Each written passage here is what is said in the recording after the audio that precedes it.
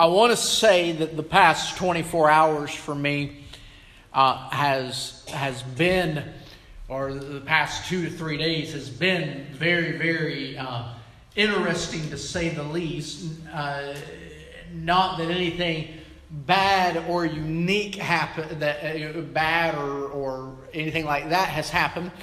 But the fact of the matter is that there are just times that God arrests you and begins to speak to you things, begins to share with you things, begins to open up things to you, begins to allow you to understand some things, begins to remind you of some things. I was thinking on Saturday how that there are pastors and evangelists and ministers all over the world that were getting ready to preach on Sunday.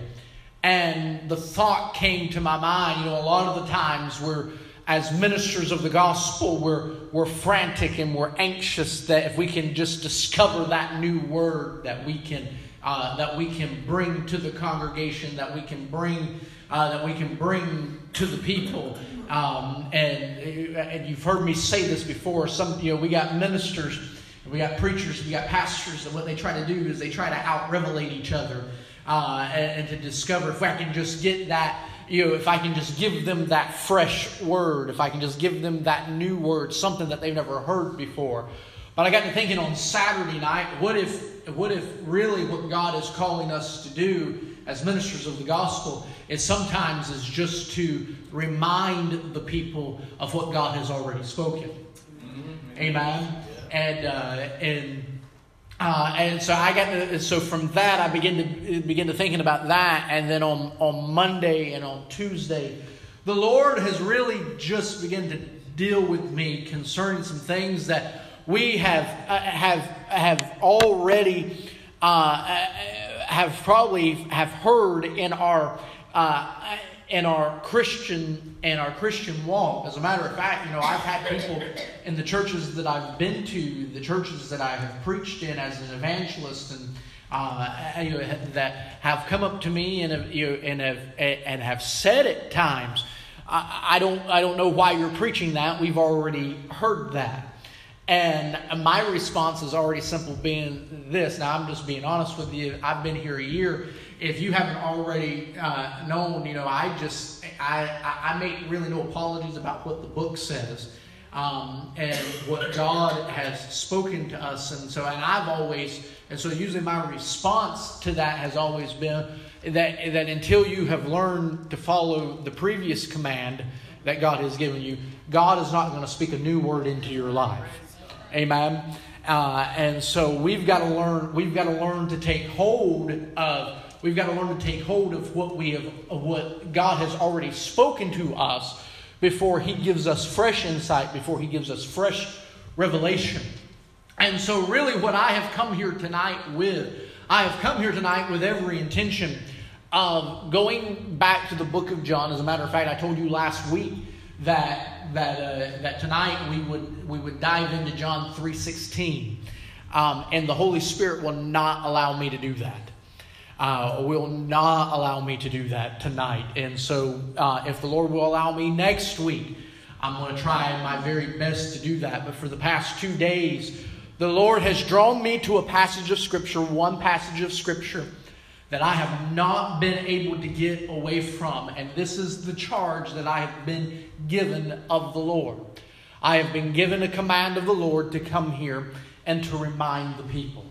That's what I have been sent here tonight. That's what I feel like that my assignment with the aid of the Holy Spirit has been tonight.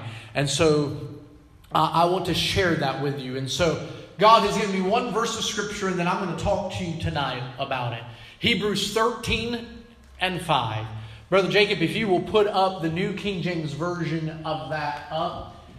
And I want us to look at this one passage of Scripture, and then once we read this out of the New King James Version, I like what the Amplified Version says, and I want to read that, and we're going to read that as well. But Hebrews 13:5 the writer of Hebrews is writing, and he writes this one simple reminder to the people. And he says, let your conduct be without covetousness. Be content with such things as you have. Because listen to this. He says, for he himself, speaking of Jesus, has said, I will never leave you nor forsake you.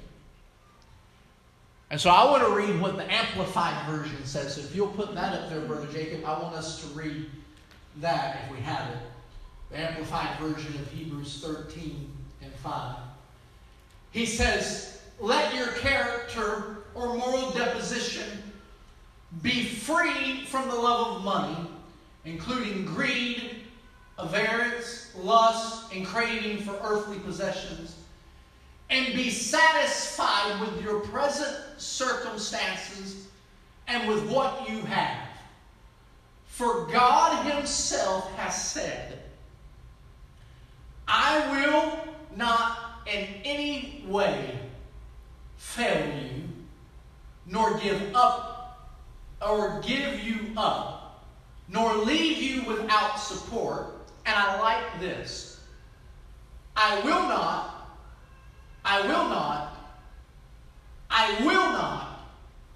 in any degree leave you helpless, nor forsake you, nor let you down. Relax my hold on you. Absolutely not. So I want to talk to you tonight simply on this thought. God is faithful. His presence is with us. Amen? Amen. You see, I want you to understand that God's dependability doesn't change. The writer of Hebrews, or the writer in Psalms chapter 145 and verse 13, the writer in Psalms says, the Lord is trustworthy and all his promises, and faithful in all he does. God is faithful. When we think of the word faithful, more likely pictures and things come to our mind of something or someone that is the picture of faithfulness. When I think of faithfulness, my mind automatically goes to Yellowstone National Park, to what is described, the geyser there that is nicknamed Old Faithful. Because you can set your watch by that at a certain time every day. And the same amount of intervals that geyser is going to go off. I think of my family. More importantly, as I was writing all this and I was putting it all together today, my mind just happened to think of, and I'm going to reminisce here just for a second, of my aunt and my uncle, my dear Uncle Pete, and my Aunt Peggy, who has since gone away and has gone on to be with the Lord. That they were a picture of faithfulness to each other, married for almost 50 years. They were together, and how he would get up every morning and she would already be fixing breakfast, and it would never fail. Even when I would go and I would spend the summers with them, or I would go and I would see them over the summer months, that he would never fail. He would walk into the kitchen as soon as he got a shower and got ready for work, and he would kiss her on the forehead, and he would always say, "I love you, Peggy Ann." And then he would go to work, and then he would come back. He would come home from lunch and eat lunch with her. And when he would get up and get ready to leave to go back to work, he would kiss her on the forehead again and say, "I love you, Peggy Ann." And for as long as I can remember, that routine never changed. It was a picture of faithfulness, because for years you wouldn't see one without the other. Sometimes I got to thinking of individuals who are faithful and serve and attend in their local churches. And there are people that you know beyond a shadow of a doubt, Pastor, that when the church doors are open, they're going to be in the house of God. It doesn't matter. You couldn't stop them from being in the house of God. They weren't looking for an excuse why not to be in church. They were the types of people that if you could call on them and anything that you needed done, they would be the ones that would do it. I think of missionaries who would sell their possessions and would go overseas and without guarantee of anything to fulfill the call of God on their life. I reminisce of some other things in my family's life, and my dad, when I was just a little kid, we had this dog, and her name was Mosey, and I'll never forget, that was the most beloved dog that my dad, in my opinion, that my dad ever had. That dog could climb trees, and every time that Dad came home from work, that dog was at the door. It was like that dog knew that at 5 o'clock every day that Dad was going to be walking through the door, and he was faithful. And everywhere that Dad went, that dog followed him. And I never forget, there's only just a handful of times in my life that I remember ever seeing my dad cry. And one of those moments was when that dog had to die. And I'm beginning to thinking about that. I'm thinking about the pictures of faithfulness that I remember, the things that I witnessed with my own eyes. Now, unfortunately, we don't always have bright ideas about faithfulness or fond memories about faithfulness. Because to be unfaithful means that somebody is unpredictable in their character, that they're wishy-washy, that they're unreliable. We know people like that. And we know people that sometimes we don't know whether or not if they're coming or going. We don't know where they stand. I'm going to tell you, as a minister of the gospel, and I'm sure as a pastor and what have you, one of the greatest things is there are some people we don't know whether or not if they're going to show up to church or not. Mm-hmm. Yes, they may be here, they may not be here. They may find something better else to do with their time instead of being in the house of God. Some people may say, and then we may have people that we know, they may say that they'll do something. They may help us out with a task, or they say that they may be there for us. And honestly, we don't know if they're going to be there. We don't know if they're going to be. It may be a 50-50. We may be a 50-50 thing. And the Apostle James wrote, and he talked about people who were wishy-washy. He talked about people who were unfaithful. He talked about people who were, as he would describe, as being double-minded, that were either up one day or down the next. And he said, actually, those people shouldn't expect to receive anything from God, because even though that God is faithful, they haven't been. You see, even in some countries of the world, electricity is not at all reliable. If you are living in those countries, there is no guarantee that your electrical appliance that you may be using won't suddenly stop working. I know that in India, one of my friends that runs a missionary over in India, that their electricity is set on timers, and at certain parts during the day or at certain parts during the week, they know that that's when the electricity is going to be on. But it's not like us where we consider that a convenience. And so a lot of the times, one of the things that I was thinking about today is we panic when the electricity gets cut off because of a storm or what have you.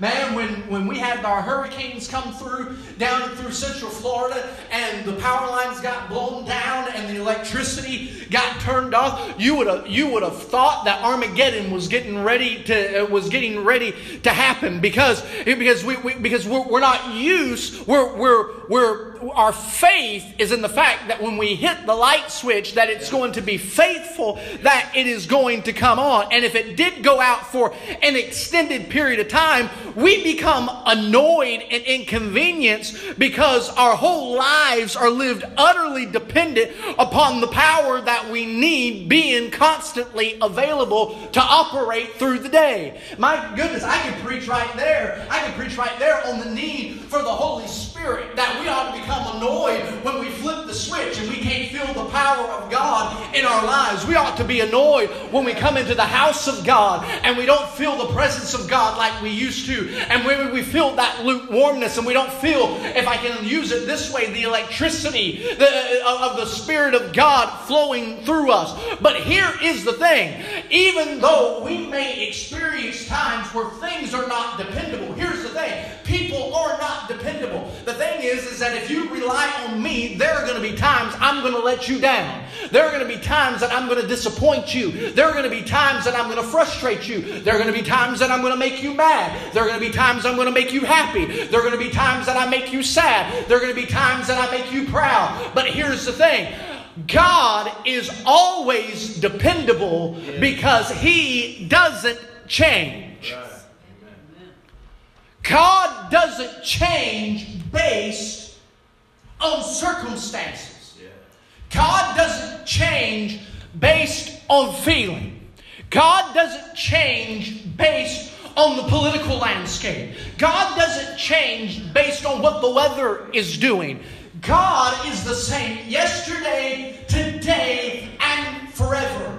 And it's time that the church once again understands that He said, I am with you. He said, I will never leave you. I will never forsake you. As a matter of fact, Jesus said, lo, I am with you always, even unto the end. Paul writes in 1 Corinthians 1:9, and he says, God is faithful, who has called you into fellowship with His Son, Jesus Christ our Lord. To be faithful means that the person is trustworthy. He is steadfast. He is unfailing. He is dependable. He is reliable. He is consistent. He is honest. And He is true. Simply put, God is faithful means He will not fail you. He will not leave you. He will not disappear on you. The young generation in their cell phone ages and stuff like that, we call it being ghosted.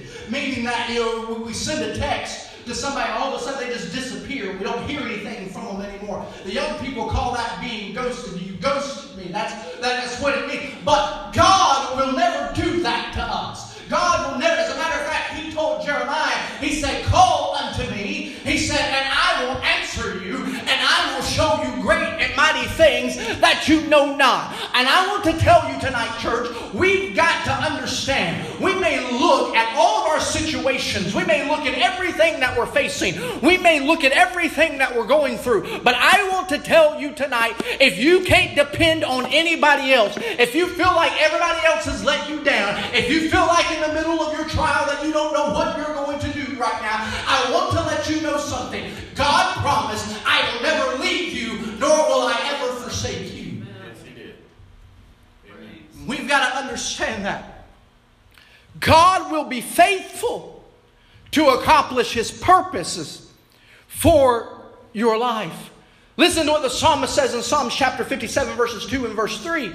He says, I cry out to God Most High, to God who will fulfill His purpose for me. He will send help from heaven to rescue me, disgracing those who hound me.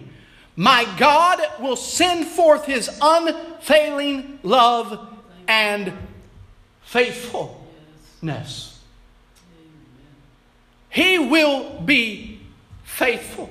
Paul writes in Philippians 1:6, he says, I am confident. I am assured, I am steadfast in this, that he who began a good work in you will carry it out to completion until the day of Christ Jesus. See, here's the thing that we've got to understand. And my goodness, I feel good on this Wednesday night here. I want to let you know something. It is God that has started the work. It is God that has started the work in you. He has started the work in me. That's the reason why we say that He is the author and the finisher of our faith. He is the author. He is the one that begins it. And He is the one that perfects it. And so somehow or another, and I know that it's tough in Pentecostal churches to at times to grasp this and to put our head around it, to wrap our minds around this, because even when I was growing up, I was always taught growing up, well, if you didn't do it, then you were going to fail God somehow. And I realized from a very young age as a Christian, at 16 years of age, that it ain't up to me to do it. It's up for the Holy Spirit to do its work in me. And my only job in this whole thing, are you ready? You only have one obligation in God's work in your life. Are you ready? Your obligation to God in this work is just to simply yield. All you've got to do is yield. Oh my goodness! I know people when they feel like that they don't feel the presence of God, or they feel like that God has forsaken them. Immediately they begin to think about, well, what did I do wrong? Well, because I thought that if I did everything right, if I read my Bible every day, if I prayed every day, if I fasted, if I gave, if I did all those things, then surely I would be feeling the presence of God all the time. I want to tell you, there are times that you will go through, even when you do all of that it will seem like that God is a million miles away from you. And there'll still be times in your life that it will seem like that all hell has come against you. And the enemy would like to think that you didn't do enough. I know people right now that would say, well, I just got to pray hard. I just got to pray hard. If I just pray harder, I can get rid of this. I can get rid of this. I can feel close to God. If you have the oh my goodness, I'm feeling good. If you have the Holy Spirit living on the inside of you, you can't get any closer to God. Amen. Amen. Well, I feel far away from Him. Call on Him, and He will answer you and show you great and mighty things. So He is the one. I said all that to say this. He is the one that completes it. Your job is to simply yield into His hand, to yield and to become pliable into it.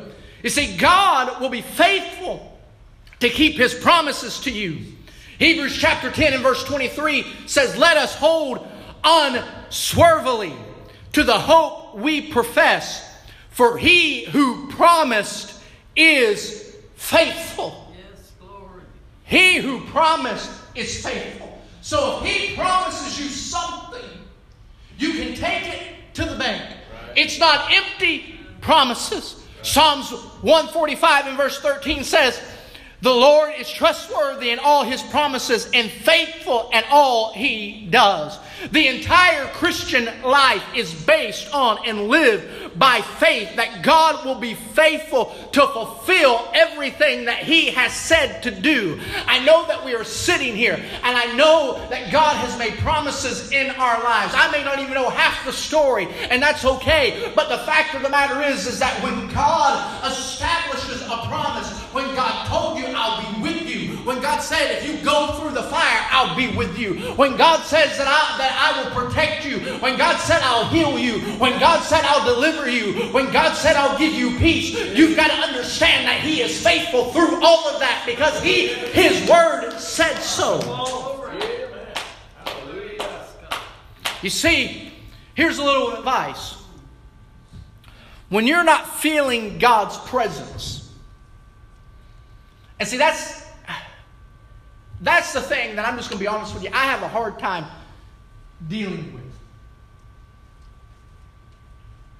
Because in a lot of church services, we've reduced the presence of God to how we feel. And if we feel down, well then the presence of God must not be here. That's the reason why in a lot of churches that I've been into, when they walk through the door, they're hoping that the people up here have something that they can do to make these people out here feel good. And if the congregation is walking in hoping that the choir or the praise team can do something that'll make them feel good, then worship is all out of whack. That's true. Because, let me just add this in here as we're talking about feelings. Worship is not about me. Worship is not about you. If you make you the center of worship, then can we just stand some hard? Can we just stand something difficult to hear at times? Some people have a difficult time hearing this. If we make us the center of worship, we have committed idolatry. That's true. Amen. That's the reason. Everybody likes steak. I've learned this. Everybody likes steak until you eat their sacred cow. Everybody likes steak until you eat their sacred cow.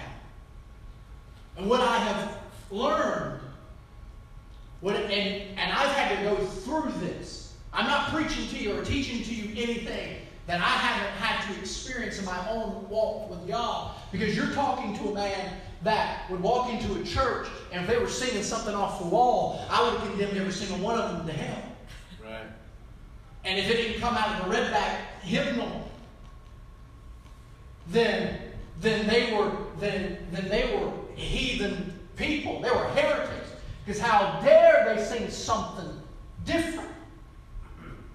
But what I failed to realize is that I was putting myself at the center of it all. When really the object of our worship should be Him. Glory. Hallelujah. And so when we talk about, well, I don't feel the presence of God, I don't feel Him near. He didn't move. That's true. A lot of the times what happens is that we have set up ourselves in place of God. But here's what I've also learned, is that when we say that we don't feel the presence of God, and can I just be honest with you?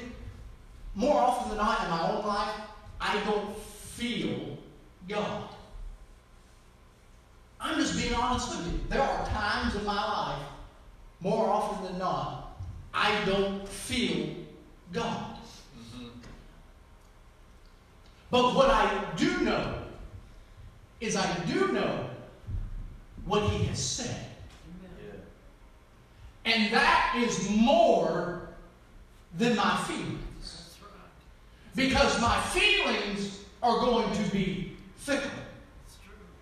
As a matter of fact, I have prayed many times, Lord, and I've had people fall out with me over this. I said, Lord, deliver me from my emotions. Praise God. That doesn't mean that I want to be emotionless. But what I meant by that was I said, Lord, do not allow my emotions to overrule what I know you have already said to be true. Yeah. Because what's going to happen is there's going to be times you don't feel but you ought to praise Him anyway. Anyhow. There's going to be times that you don't feel like praying. Pray anyway. There's going to be times you don't feel like giving. Give anyway. There's going to be times that you're going to feel like not reading your Bible. Read anyway. Because He has already said, I'm already there. I'm already with you. And even though at times you may be going through something and you don't feel me, you've got to know I am with you. We've got to remind ourselves that even in the darkest moments of all of that, even when we don't feel God's goodness or His presence, go back and think of His promises. God will be faithful to love and to never leave you. David said, where can I go? And where can I flee from your presence? He said, if I ascend up into heaven, you're there. Yeah. He said, even if I make my bed in hell, behold, thou art there. I know people have said, what really makes hell hell is the fact that God's not there and that His presence is not there. That's not what the book says. The book says that even if I make my bed in hell, behold, thou art there. He said, if I tried to fly on the wings of eagles and try to escape your presence, there's nowhere that I can go. There's nowhere that I can go to escape your presence. So I want to tell you tonight that it doesn't matter where you find yourself at. It doesn't matter what is going through in your life. I want to tell you God's presence is with you. Listen, I am so thankful that our president signed the thing and talked about prayer in school. But I want to tell you, I didn't need a president's declaration to tell me that I could go into a school and pray. Because when my foot steps down in the property, everywhere the sole of my foot is, the presence of God is with me. And I can go right into the mouth of hell. I can go right into anywhere where the devil thinks that he has a stronghold. And I know that as soon as I walk in there, because I have the Holy Spirit living on the inside of me, His presence goes with me. It goes before me. It is behind me. It is around me. And anywhere I go, God goes with me. Amen. We've got to understand that. We've got to bring that back to our remembrance. And I know that there are times that it seems rough. There are times that it would feel like that even God doesn't love us. But Psalms 100 verse 5, the psalmist is writing, he says, the Lord is good, and His love endures forever. His faithfulness continues through all generations. His faithfulness continues. It doesn't go out. It doesn't go away. He doesn't become less faithful because you messed up. And here's the thing. The bottom line is this. At some point, at some time or another, you are going to mess up. And you are not going to be all that God wants you to be. I'm not, and you're not. But here's the thing. Now that doesn't mean that we ought to strive any less than what God has commanded us to be. But here's the thing. Somehow we think that because of that God loves us any less. I'm going to be honest with you. Some situations I don't handle the right way. Some of my reactions to things that happen in my life shouldn't be the reactions that I have. Oh, I'm just being honest. And I'm going to be perfectly honest with you right now. There are times that when somebody makes me mad, that that I wish that the Holy Spirit was right there guarding my mouth. And instead, it's like, Holy Spirit, can you just wait right there for a second, and then let me deal with this. Let me deal with this. And it's during those times that the enemy will come perch on your shoulder. Oh yeah. And will say, well, look at that. Thought you were saved. Right. Thought you were a Christian. Oh, and by the way, so and so that would stand over in the corner just saw you do that. And what type of witness do you think that you were just to them? And you know what begins to happen? Then condemnation sets up. See, there's a difference between condemnation and conviction. Yeah, right. Conviction comes from the Holy Spirit. Condemnation comes from the enemy. Yeah. That's the reason why Paul would write in Hebrews chapter 8, he says that there's therefore now no condemnation to those who are in Christ Jesus, who walk not after the flesh, but after the Spirit. And I wish I had an hour to go through that entire chapter and tell you what that chapter is all about. Because we think, and it wasn't until about 6 months to a year ago, that the Lord showed me something about that complete chapter that is the Spirit that does all the work. But I don't have time to get into all that. I wish I did. But here's the thing. Condemnation comes from the enemy. And here's what I've had to learn about the faithfulness of God. That because I may have messed up, or because I may be in a dark place in my life through trials. See, some of us have come through some horrible situations. And the enemy would like to come and sit on your shoulder and say, well, if he really loved you, if he was really as faithful as he says, that wouldn't have happened. And the enemy will try for us to doubt the faithfulness of God.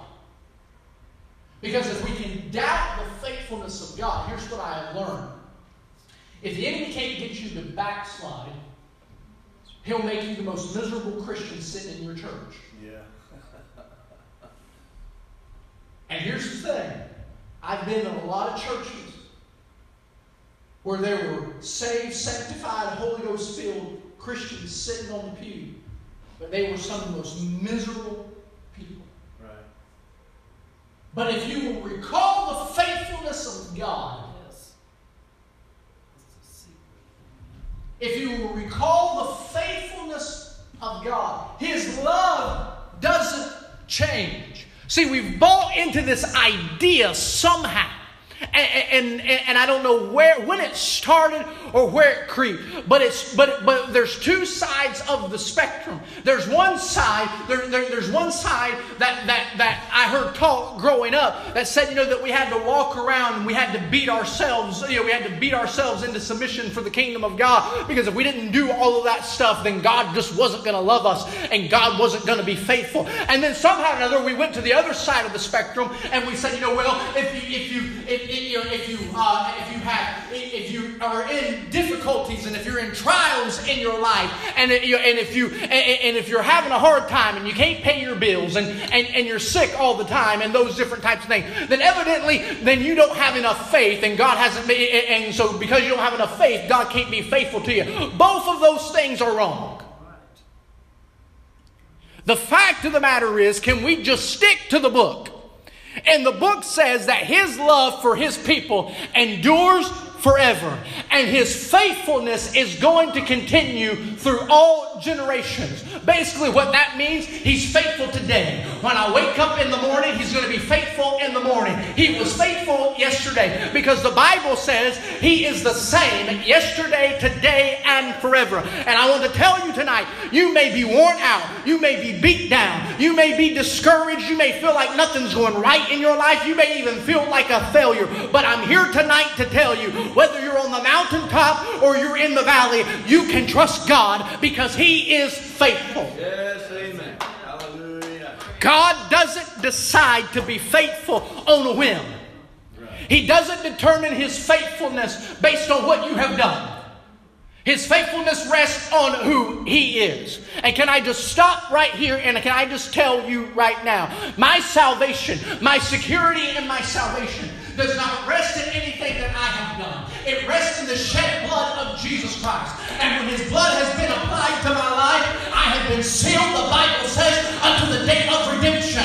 And the Spirit has sealed me. And I tell you, when I mess up, I cry out to my Abba Father and I say, Father, forgive me. And the blood of Jesus cleanses us from all unrighteousness. I want to tell somebody tonight in this house, God is faithful and He will keep you.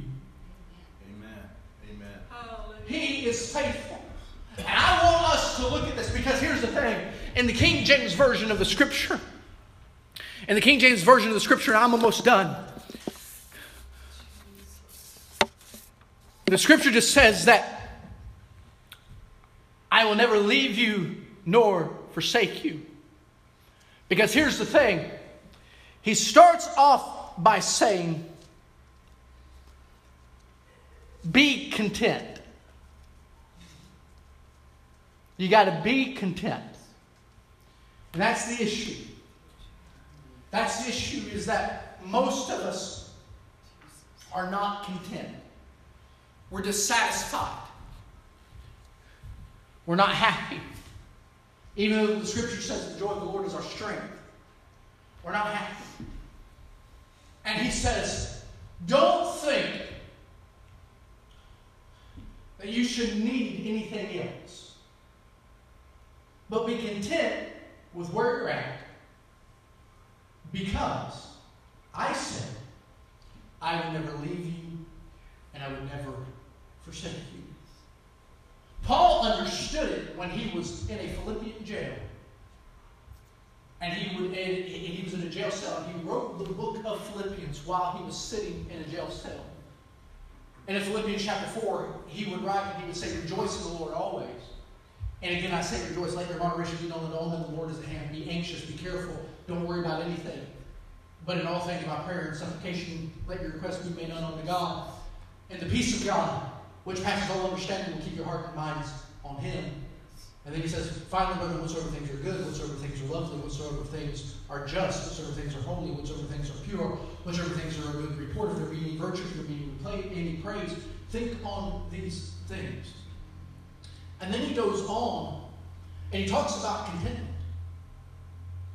And here's the thing. You ready? I'm getting ready. Listen, this is what I love about teaching the Word of God, is because I love to challenge. I really do.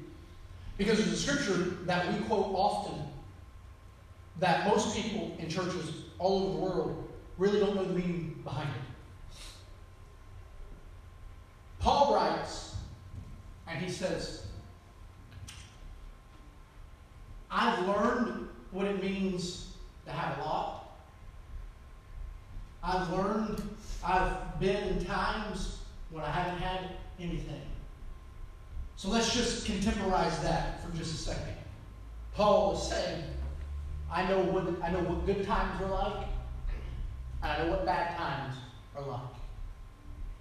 He says, but this is what I've learned. I have learned that in whatsoever state I am in, to be content.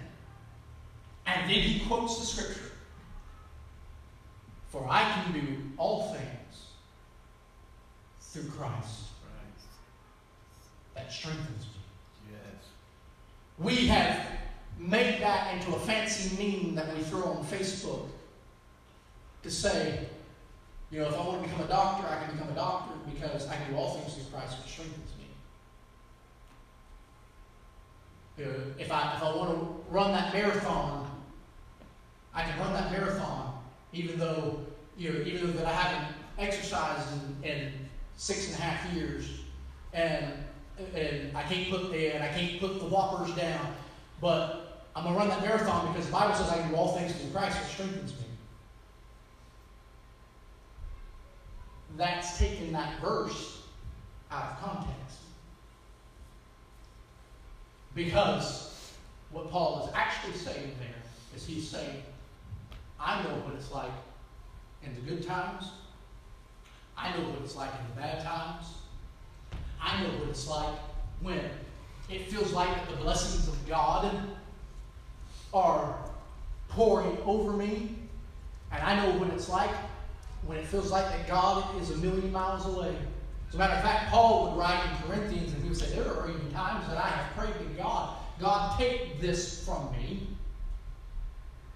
And God would say, my grace is sufficient, for my strength is made perfect in weakness.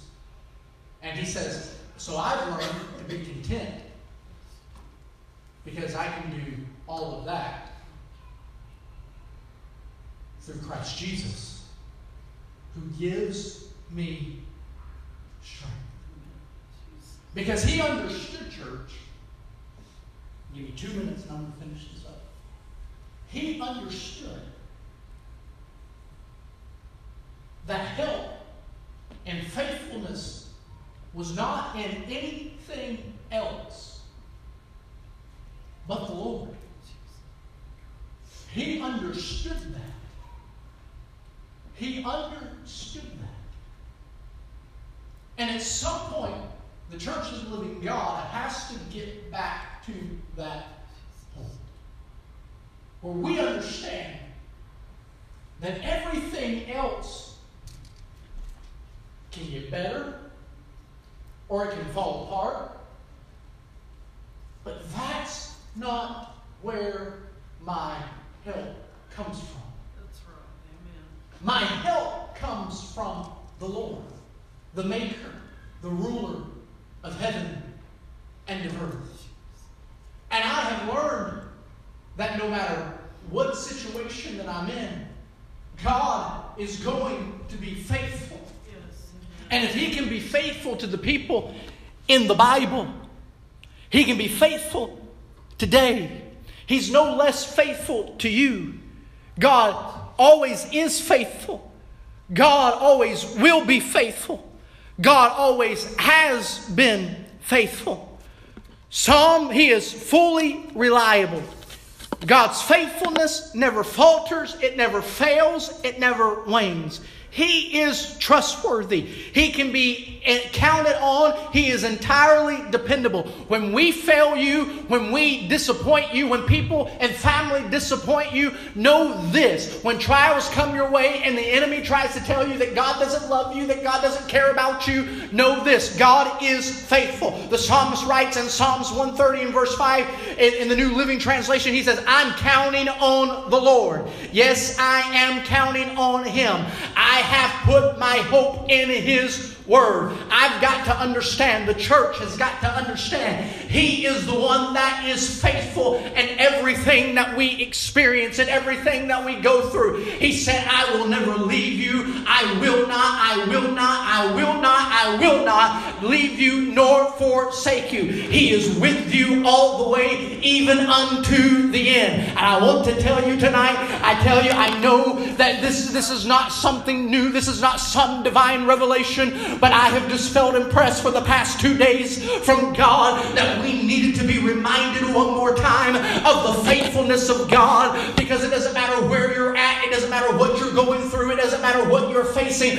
God is faithful. If you believe that, why don't you stand to your feet and give the Lord praise in this house. Amen. Hallelujah. Hallelujah to the Lamb of God.